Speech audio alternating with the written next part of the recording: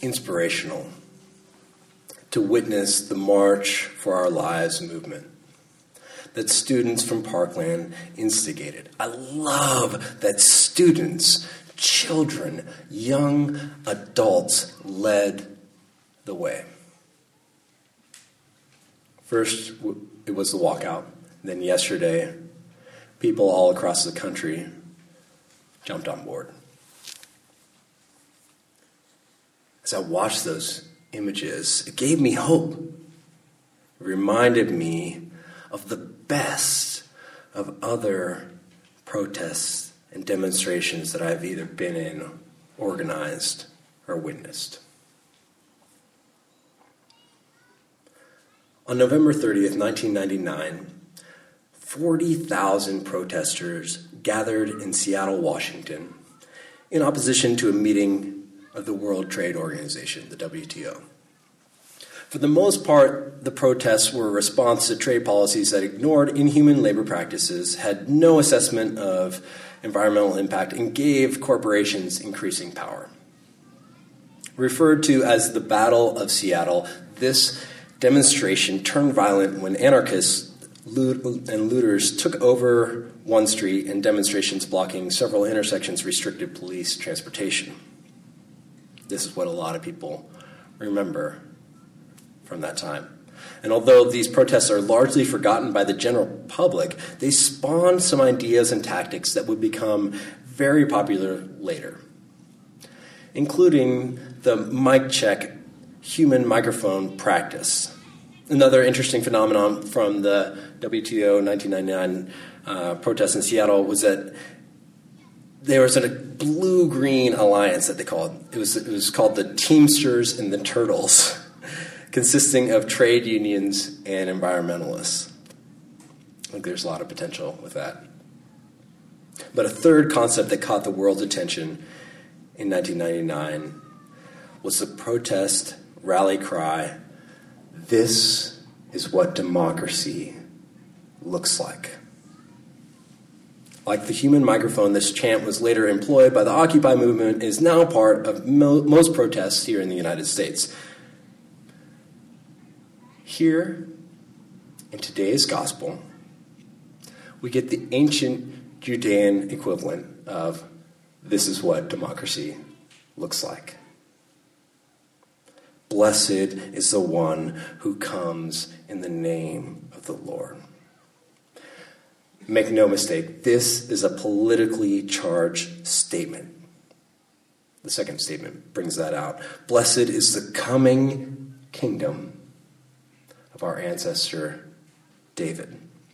It's not just a cute religious reference. People expected change. They expected relief from Roman occupation and tyranny.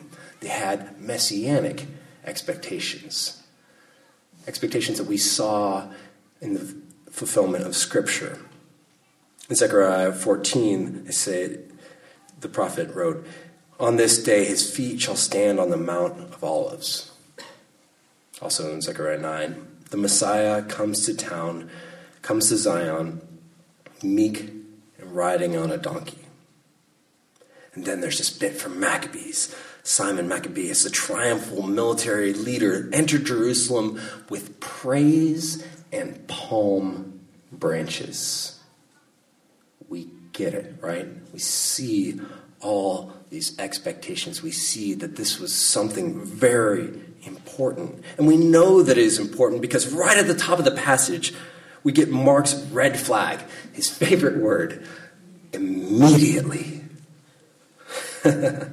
We get it twice. For Mark, the Hemingway of the gospel writers, this is a lot. Remember? Again, it's yoo-hoo. In Greek, euthus. That's the word. Immediately. Pay attention. This is something important, and Jesus seems to know all about it.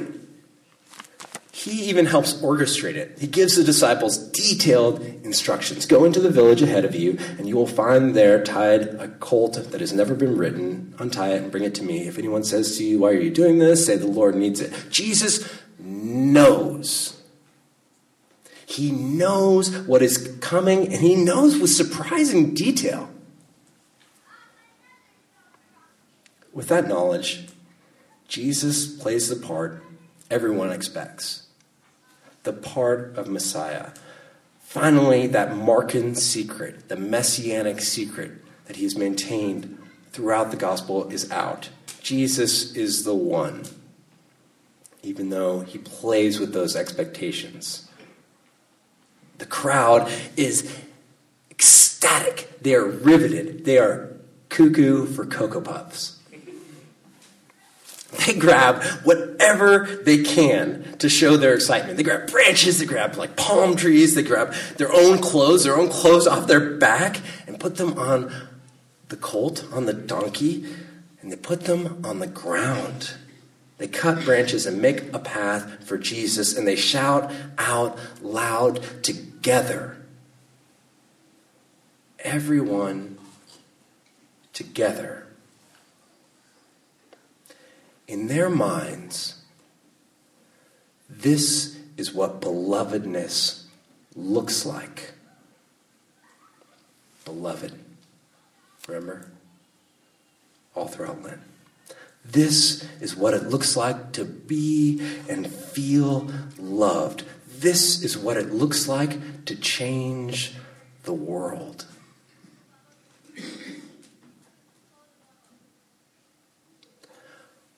I love that hope. But in Mark, it is completely anticlimactic. Jesus comes in through this gigantic procession, goes into town, looks around at the temple, and goes home. Not what people thought was going to happen. Notice, Jesus goes back to the beloved. He went out to Bethany with the 12. He goes back to those with whom he is closest. Because Jesus knows there's life after the protest, after Occupy, after the rally cry. As triumphant as Palm Sunday is, Jesus knows there's more to this story. He knows what belovedness looks like. Jesus knows it goes much deeper than this. As we discussed last week, Jesus knows that belovedness involves giving our whole self. You know how people say, give it 110%? That drives me crazy. They say that when they mean, give it like 70 or 80%, right? Give it a lot. Jesus knows what it means to give 100%. It means the end of your life. That is 100%. But it also means the start of something new, as we will find out in the days to come. Love will do something new in you, and that something new in you spreads out into the world. So throughout Lent, we as a community have been exploring how our belovedness, beloved, hold on to those stickers, how belovedness and the fact that we are utterly and eternally loved by the source of all life and love, how that reality relates to the pursuit of justice in the world. In all Lent, we've had this quote by the Reverend Dr. Martin Luther King on our bulletins, on the back. Maybe you haven't seen it. Maybe you never turn them over, but you can turn them over now. And you can see it, along with our little Lenten logo. We've had this MLK quote that describes the relationship between power and justice. But we have not delved into the fullness of that quote. Dr. King said these words during the SCLC annual report on August 16th, 1967. The quote in its context is this. King says, "One of the greatest problems of history is that the concepts of love and power are usually contrasted as polar opposites.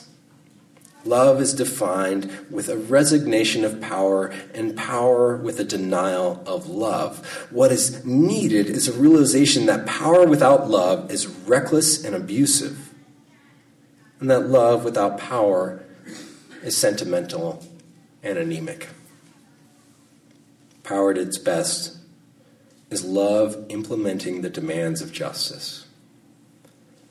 And justice at its best is love correcting everything that stands in the way, stands against love.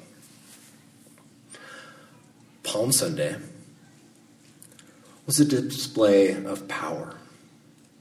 It was a moment of hope and a call for political change. But Jesus, like the Reverend Dr. King, shows us how power is made perfect in weakness.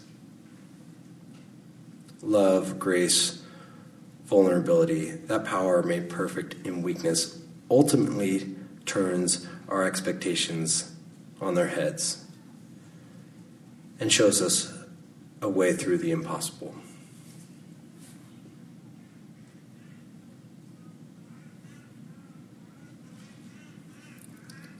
Who's ready for a story? Are we tired? Story? Okay. I could have gone short. I'm going to go a little longer. Hold tight. This one's going to rock the heartstrings a little bit. A few years ago, I heard the story of Hector Black through the podcast Radiolab. Some of you listened to that.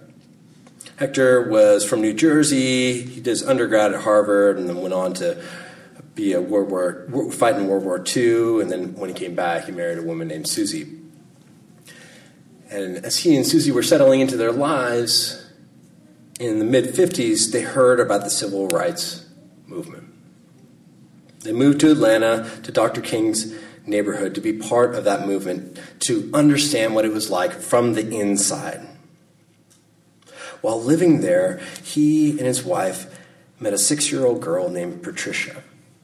Patricia's mother had left her, abandoned her to the streets, so Hector and Susie adopted her.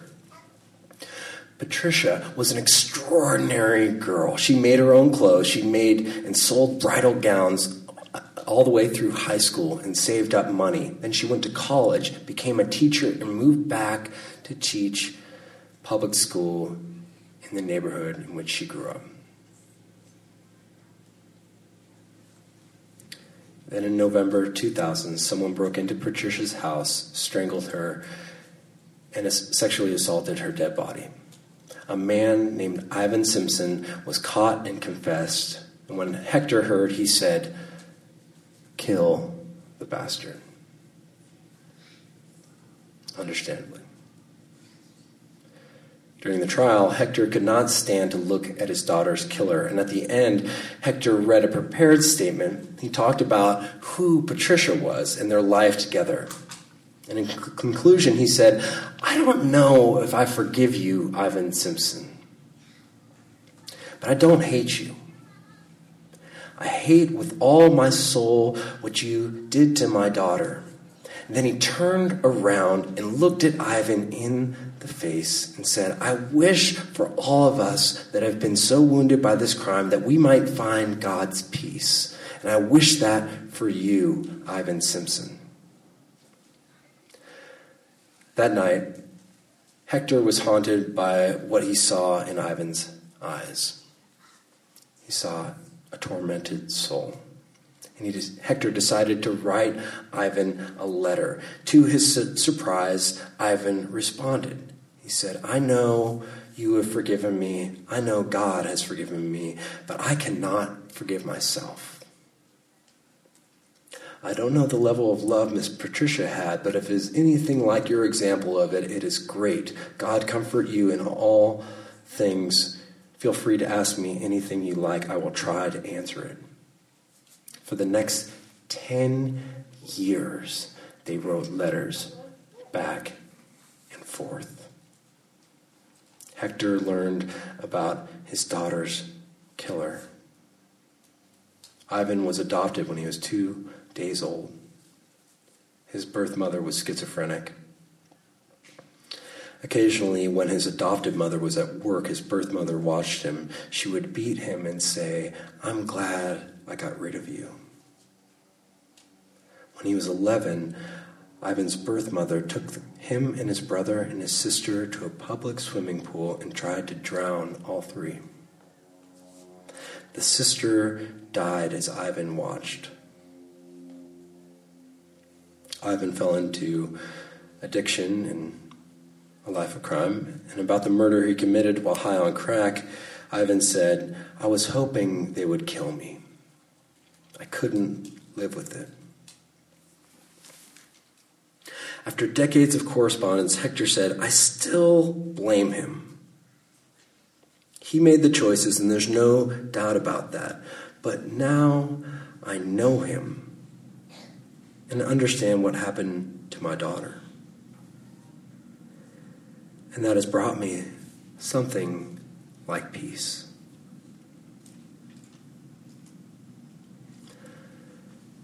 This is what belovedness looks like. As Leonard Cohen wrote, love is not a victory march. It's a cold and it's a broken hallelujah.